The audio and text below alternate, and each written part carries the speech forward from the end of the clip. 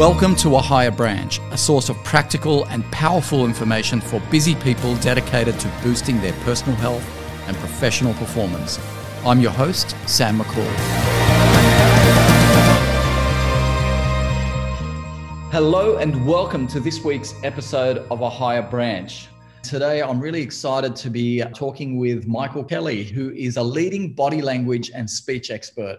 Now, body language is one of those invisible things that we often don't think about and are not conscious of because we're always living in a road runner mode. We're always distracted on our devices and we don't stop and think about our body language. And our body language, they say the eyes are the windows to the soul, but our body language is really a window into what's going on mentally and emotionally. So Michael has got 20 plus years working as a body language and speech expert. He is the founder and director of the Kelly Speech Communication.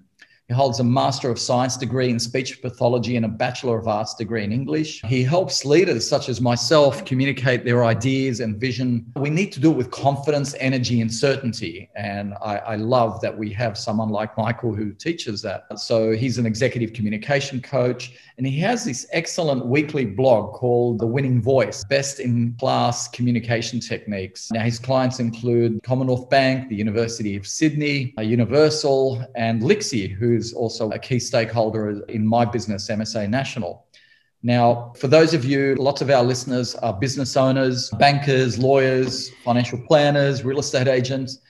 Now, Michael's work focuses on helping you in three key areas. One, with business pitches, especially if you're in real estate, you're always pitching, right? Trying to get that listing. Also, he's in executive personal communication consulting and corporate communication consulting. In fact, I'm going to do some work with Michael early next year, hopefully, before our next pitch. We have a pitch coming up for MSA National. With that, Michael, welcome to our growing community. Good to be with you, Sam. Awesome. So a lot of people that have heard me talk at keynotes will hear me say that there is an invisible force that connects people. So people absorb your energy first, they feel your energy first and listen to what you have to say second. And the two definitely have to be congruent. Now, Michael, you hold a Master of Science degree in speech pathology, and you've been working in this domain for over 20 years as a leadership communication trainer and a media commentator. Tell me, what do you see is the biggest mistake that people make when it comes to their body language? Wow. Yeah, global question. Let me say this. They say that energy is 70% of a job. If you don't have it, be nice. And the biggest mistake I'd say is people do not do this. Radiating warmth and acceptance and calm enthusiasm, particularly on entry to an interaction, to a virtual meeting, to a face-to-face meeting. When you radiate warmth and acceptance, conversations just seem to flow. When you enter a room with a level of calm and a level of enthusiasm, you attract people towards you. And I think, Sam, it goes back down to your sponsoring thought. I'm meeting with you today. I want to make a connection with you. That's my sponsoring thought. And if I have that, naturally, it should generate through my face and my voice and my manner. Sometimes people downplay it, and that's some of the clients that I work with. So to sum that up, the biggest mistake on entry, not radiating warmth and acceptance and calm enthusiasm through their face, through their voice, through their manner, through their feeling tone. Wow. Okay. Then what's the best way to make a good first impression then for people that you haven't met? Yeah, four things. And I'm a behavioral scientist. What I mean by that is speech pathology is an applied behavioral science. So I'm all into techniques that people need to practice and use so they start to become more reflex. Very simply, when you meet someone, face the person, hold eye contact, note the color of their eye, and smile. And also on their forehead, picture the letters DBAE, which stands for Don't Be Anywhere Else. So just being present in the moment. I love that. You may know what they say about former US President Bill Clinton. When Bill Clinton listens to you, he can make you believe what you're saying is the most fascinating thing he's ever heard. And I think that's a skill you can develop and just really nail that opening interaction. Don't be anywhere else. But I think noting the color of someone's eye, you hold eye contact a fraction longer. Okay. Wow. Because I was going to ask you why noting the color of their eyes, but yeah. It's just a technique people seem to, it's easy to do. So I'm looking at you. Oh, what color is Sam's eye? And you just stay there rather than flighty eye contact. How do you do that then in a social setting? So I'm very good one-on-one people, and I'm completely present. Yeah, great. But when it comes to a party situation, there's a lot going around, other voices talking. It's very difficult to stay present in that moment. So how do you do that? Indeed. And again, from the behavioral aspect, I think you can develop that, Sam. So we're talking, there's a lot of background noise. It's almost like I'm just going to zero in on you. And again, I also think attention can be developed, the skillful management of attention. My clients have found that I can stay with Sam. Sure, there's going to be some background noise. I might have to move to a different area if I can't hear you. But again, if I want to focus on you, I think I can develop that. For example, I used to work with people who had stuttering problems, and we would just work on them being fluent with one word, then two words, and you can build that up. So you almost teach your body, this is how it is to be present with this person. So that's what I suggest. But yeah, it's funny, the cocktail party situation, you'll hear your name if it's mentioned a room across. We have a very strong memory if we hear our name, someone mentions our name. But yeah, they're applicable to any situation. So there's many interactions in business. There's internal facing communications with team members, and there's external communications with clients. What are the nuances or the differences between each of those? So are there any differences? Yeah, great question. I think you just be who you are all the time. You present the same face to everyone. Sam, you present on a platform, and you may see speakers, they're different people on the platform versus when they get off the platform. Yes. You just want to be you, just bigger on the platform. It's still genuine Sam. And I think the same applies for internal, external communication. Perhaps there's a banter or internally that's different. But I think it's interesting in business relationships. I think the best leaders that I deal with are playful.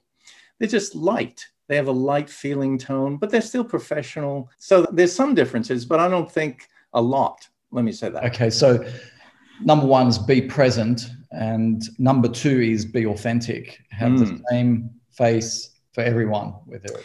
Yeah. And I think it's funny, my don't be anywhere else seems to resonate more with be present. I'm not sure why, Sam, but it's one of my most powerful techniques in the last 15 plus years. Even for a virtual call, you could have a Post-it note and put it right next to your camera on your monitor to just stay in the moment. We all daydream. So I think, it's funny how phrasing can affect how it resonates. How do we then practice being in the moment? Is meditation the number one thing to help you be in the moment?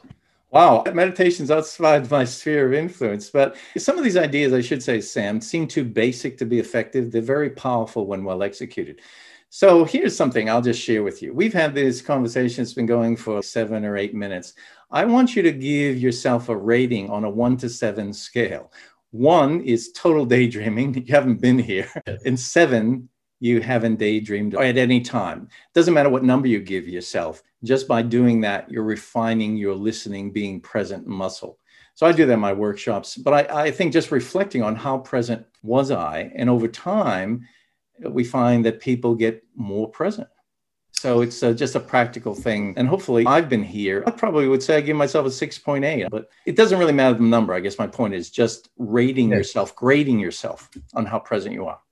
Okay, yeah, I like that. That's a really good technique. So you focus on business. How important is body language in business? I think it's part of the energy that you bring into a room. Again, Sam, very basic. I think when you're seated, feel the back of the chair. Imagine your neck is long at the back. Imagine there's a string coming out of your head and a puppeteer is pulling it to the ceiling. Have your arms on the table if this is a table uncrossed. You want to encourage people towards you. Actually, you'll be a better listener if your hands are on the table. And if your hands are not on the table, if they're under the table, you'll be less likely to interject in a meeting. But it's just the energy, the physical energy, I think it sends a message. There's nowhere else that I'd rather be except with you right now. Okay. Again, a skill that can be developed. So I think your body can affect how you feel. If you're slumped, if you're right away, people get that. As you've got a lot of energy, I try to have energy because I know we start the dance and then it tracks each other. Yes, absolutely. So let's talk then about how to interpret other people's body language if you're in a meeting, because that can give you a lot of clues as to what's going on mentally and emotionally. Yeah, I think two polar opposites connected. They're looking at you, they're facing you, There may be some nodding. That's why I think it's really important not to rush when you're speaking. I have a technique, and I can explain that to you later, called measuring cup speaking that Barack Obama uses, former US president. But in that pause, just look at them and just say, are they with me or not? A negative body language or potentially negative judgments of what you're saying is index finger up the side of the cheek. And all these are in context, Sam, of course. Yeah. Yeah. But this can sometimes equal negative judgment. For everyone that can't see this, Michael's pointing to his chin, or you're resting on the chin. Yeah, resting. This is more thinking, sometimes scratching the back of the head or picking lint off your clothes. These are all classic negative approval. You can overread this. When you're face to face, however, say you're in a meeting and you're standing, if the foot of the person is pointed away from you, that can indicate the person wants to leave. One-on-one interactions, when someone's nodding a lot while you're talking, could indicate they want to stop speaking so they can speak. But yeah, and if I see people like that, I would just ask a question. If it was you, not that it would be, Sam, is this going on the right track for you? Just check in. Right. And I wouldn't continue if I sense the group's not with me. Like, you're an experienced speaker, I'm an experienced speaker. We can know when people are with us or not. But I think for less experienced speakers, pause. As you know, there's a concept called presenter's misperception of time. When you're in the speaking spot, time goes very quickly, but from the audience, it goes a lot slower. So just take that time, check in, ask a question, move on. If I'm a mortgage broker and I'm sitting in the living room of a couple, okay, let's look at the husband and wife. What are there differences in body language that we can look out for between male and female? And some of the things I've talked about, are they nodding? Are they with you? Are they open? I think when you're communicating, they talk about demonstrating the nodding. I think people can show that you're with people. Some people can over nod, but when I'm listening to you, I'm a big nodder, but it can convince you, or not convince you, show that I'm interested in what you're saying. But as far as a woman and a man, again, just take your time. A lot of people rush. And I would say this to you, Sam, if you're perceived as rushing, that's junior behavior. If you're perceived as owning time, that's senior behavior, even if you think you're not rushing. So I think it's always useful to just pause and let a pause sit for a second or two. That can help someone say something they were just about to say. And I guess there's the rhythm as well. But yeah, the things I've been saying, I think they're applicable to all types of human interactions. Let's get back to Barack Obama then. Sure. You mentioned him because he was just so beautiful to listen to. I remember in 2008, everyone was mesmerized because he just spoke in complete sentences. Was that something natural or was it learned? As you say, the top performers realize that talent's overrated. Talent will only get you so far. Top performers keep working at it. They love feedback from an audio device, a video device, other people. Obama started off with a great voice, but he kept working at it. So that's why he was so sharp. He had a special skill, but he never rushed. He was considered. So yeah, I think you can still work at it. No matter what you are, you can get better. But that's why the top performers separate themselves from other people. They never stop working. Yeah, they never stop trying to get better. Well, that's what I try to do as well. I only can get better. Here's a quote from Colin Powell. I just thought about this, and this is what I'm working on. Colin Powell, former U.S. Secretary of State General, said, "Great leaders are almost always great simplifiers who can cut through argument, debate, and doubt and offer a solution that everybody understands."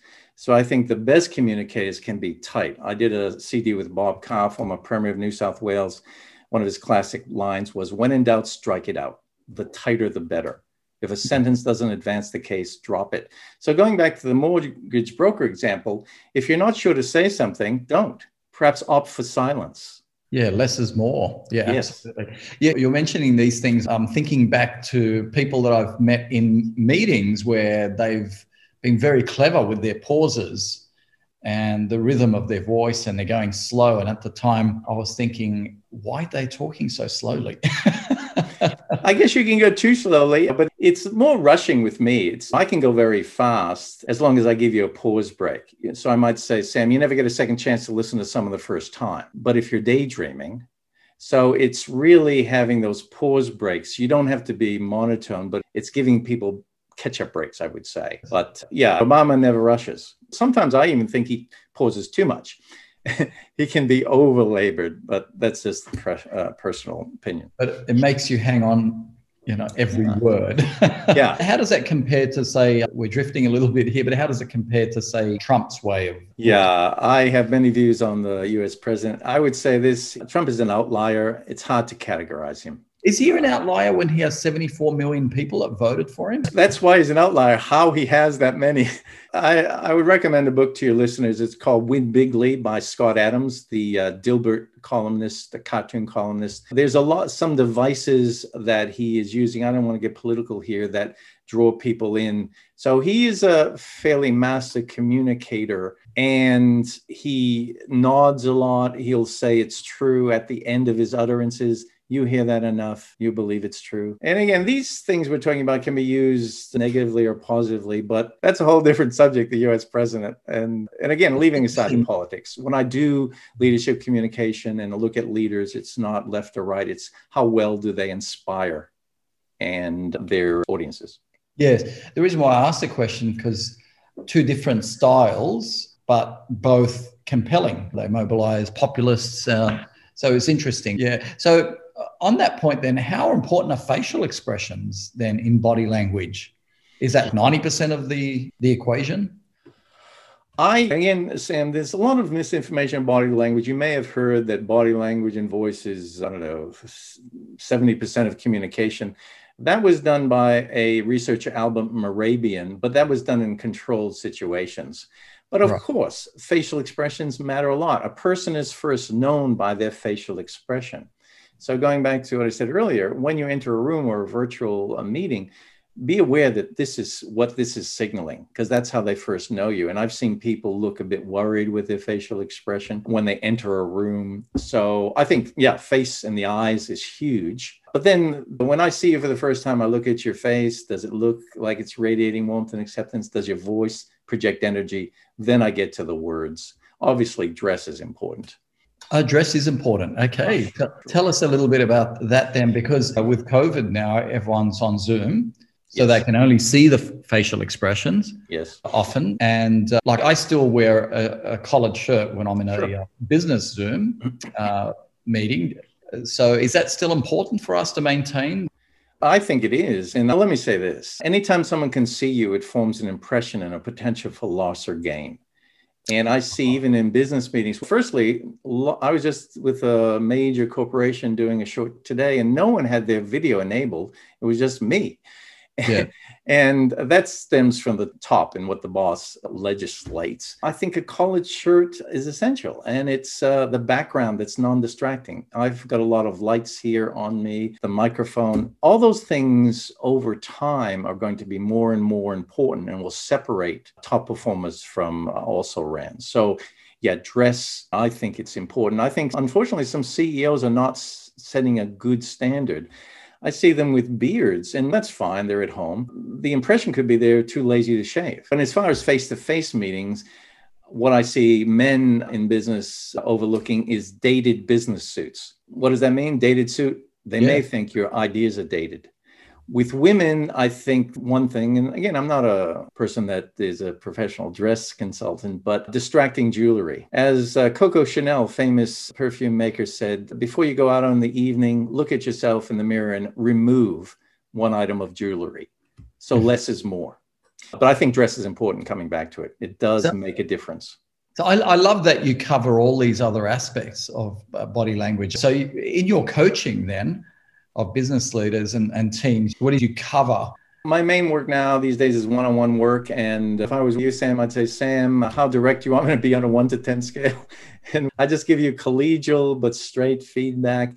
So I do have views on this. I'm not going to dress someone, but I do know the impact in business on what it might convey. And if you want to be just sharp, I would just say, that's a word, and have people give you feedback who you trust. Sam, people size you up quickly and change their minds slowly. Yes. Nice. What do you think of wearing ties then?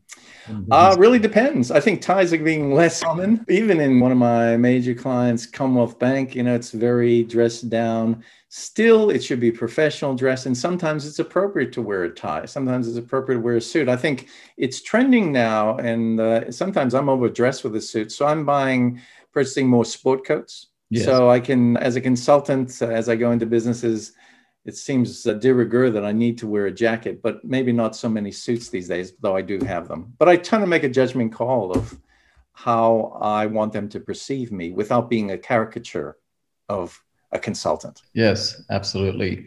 So first impressions are absolutely critical. And you've just reinforced that fact, because that idea was very popular in the 80s and 90s and the noughties, but just of late, I've just noticed that people are just so relaxed about they turn up to meetings with. And I feel bad because I judge based on their dress. Me too. Inadvertently, indirectly. I just think, does that person really know what they're doing? Are they competent? Are they fit enough to make these decisions if they're dressed like that? Then I have to check myself. So it's unfortunate, but that's the truth. And if you have a client relationship, they're going to judge you on that. They don't know you. Internally, if I rock up to work with jeans and a t-shirt, everyone knows I'm the boss there and they'll know that I'm competent. Yeah. But I can't do that, obviously, with clients. So they're going to judge me. So I'm glad you called that out, because we live in this era of political correctness where you just, you're scared to say some of these things, but dressing. Yeah, that's why when I get permission to give it, and I don't give it just to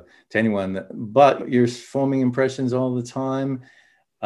Anytime someone can see you. Yeah, the entry, I think, is really important, the first impressions. But dress is important. Awesome. That's good. And nothing dated, whether it's eyewear or a suit. So what does a dated suit look like? Someone who has a suit that they bought in 2005 and they're still wearing well, 2010, you can just see it. It's just shiny, but I mean the style. You can see suits, they evolve. And I'm not saying people should go out and be on the sartorial edge and get the Armani suits, but it's just keeping a few years on, look at them and have someone else give you feedback. And sometimes they need to be retired, even though they're not worn out. They're just dated, and even though you might like it. I'm laughing because I'm guilty of hanging on to every suit since 1985. Yeah, keep them. That's fine. I'm not saying, but I will form an impression. Yes. Whether it's one you want or not, I'm not sure, but anything will form an impression.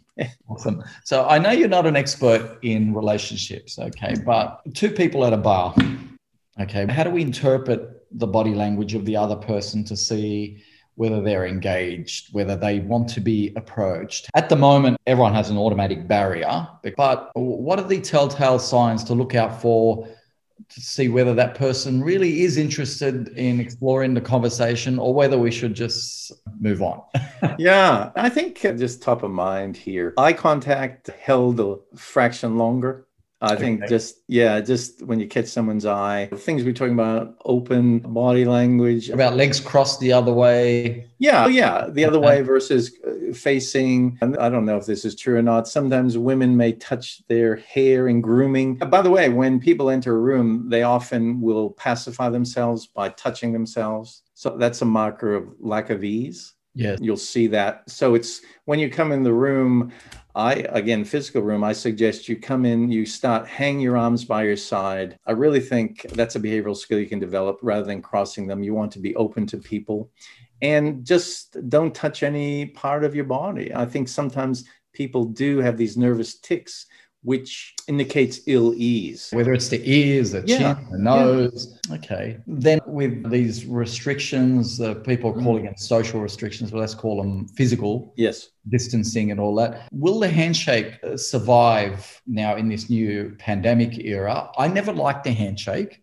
Okay. Unless it really meant something. Like people these days, you can tell when they just reach out and it's just robotic. And you can tell when the person is really shaking your hands, and it's very rare. So how do you shake somebody's hand where they feel like you really mean it?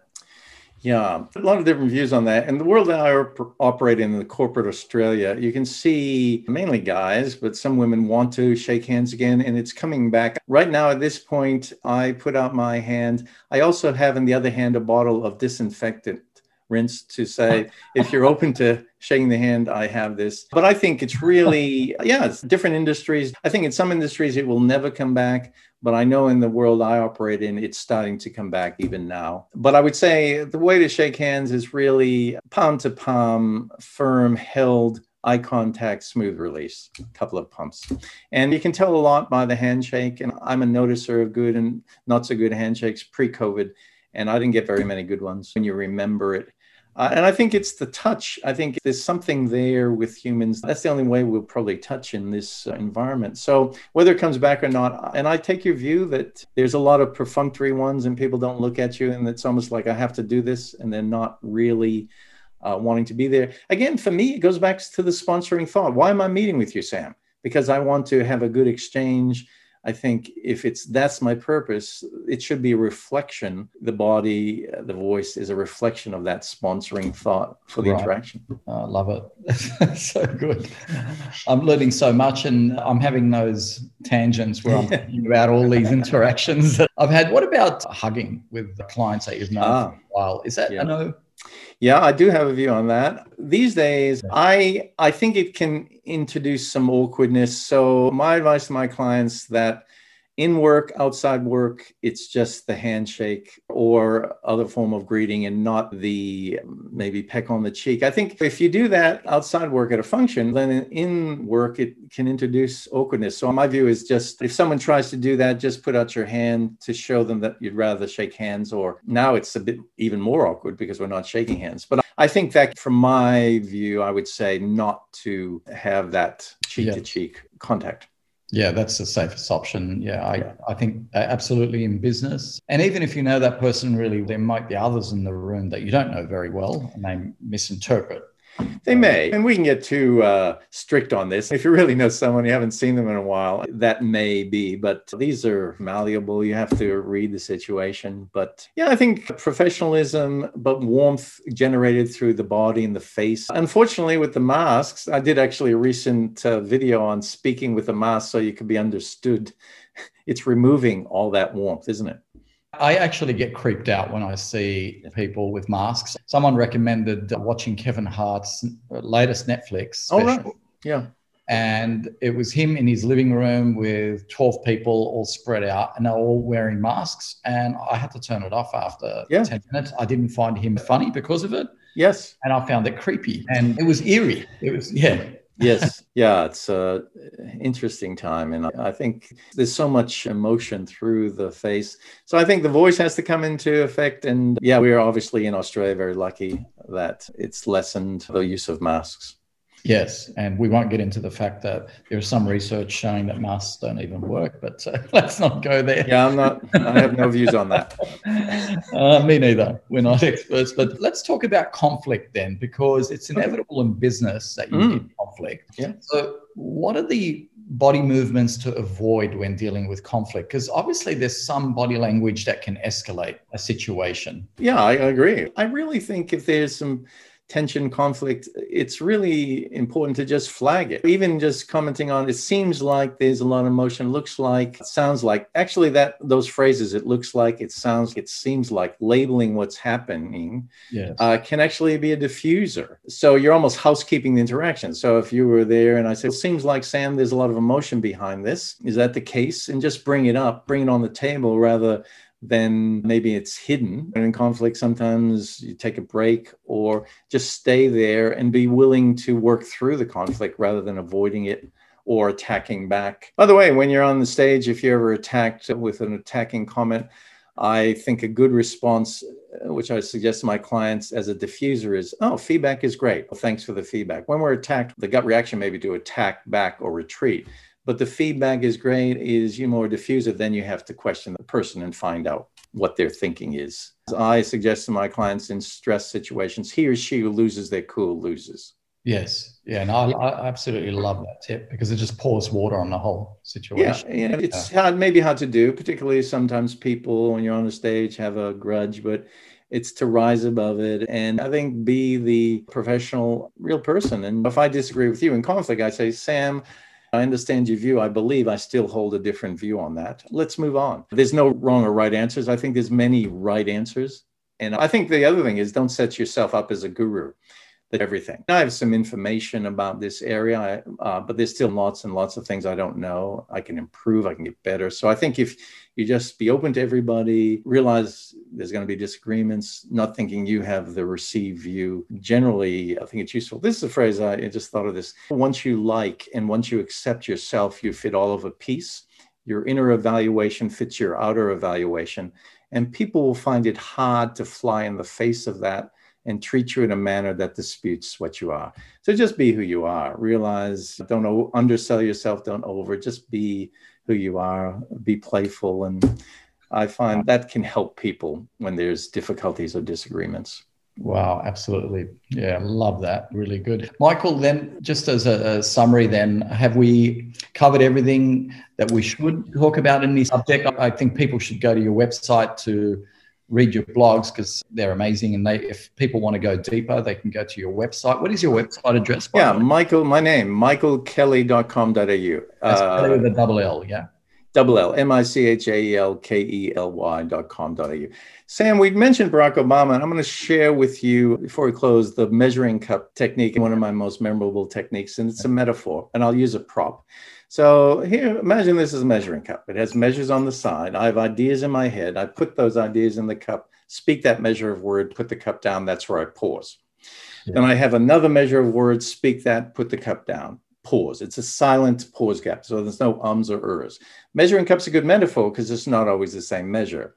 So when Obama won an election all those years ago, this was the start of his election speech. Think of ideas in the cup. Hello, Chicago.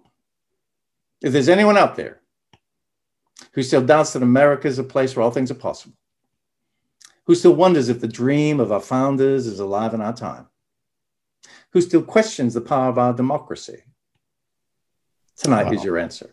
So that's measuring cup speaking. The opposite of measuring cup speaking is the water hose, just spraying people. Is anyone out there still doubts that America's? So it's just being measured with energy. So that's one resonates with my clients. That's great. Absolutely. Yeah. And it doesn't have to be the same measure every time. No, and that's what introduced variety, but you're always going to the next pause. You're always going to the pause. Was that learned by Barack Obama? He talks that way. And this is cultural in America. He really realized being a large, tall Afro-American man, when he was more measured, people seemed to respond to him better. That's if you read his book, Dreams from My Father, you'll see he learned that. So he built that into his style. That's why he is so measured. But yeah, it can help you not rush, and it can help you project more certainty. So how do our business leaders and political leaders in Australia differ? Do we have our own particular style, or is it the same principles that apply? I would say the same principles apply. I think as far as orators, there are not many good ones anymore. I think we've downplayed the value of oratory. Again, Bob Cargan, forget the politics, a former Premier of New South Wales, master speaker, a good lesson. He had a good voice to start with, but before he even got into politics, he had a weekly voice lesson because he knew it was going to be so valuable. And he wouldn't have been the longest serving Premier of New South Wales, this is in my view, if he didn't have the voice he had. So the voice is the invisible influencer, and I think it can be powerful. Wow. So that's a big statement that his voice played a major role, because he was one of the most successful, wasn't he? Yes, and he could really own situations metaphorically. Again, he could handle himself. He didn't lose his cool, but he never rushed. And just some as far as perception, Sam, a higher pitch is correlated with politeness, but also subordination. A lower pitch is correlated with more authority. The best speakers can choose the vocal pitch for the influence they want.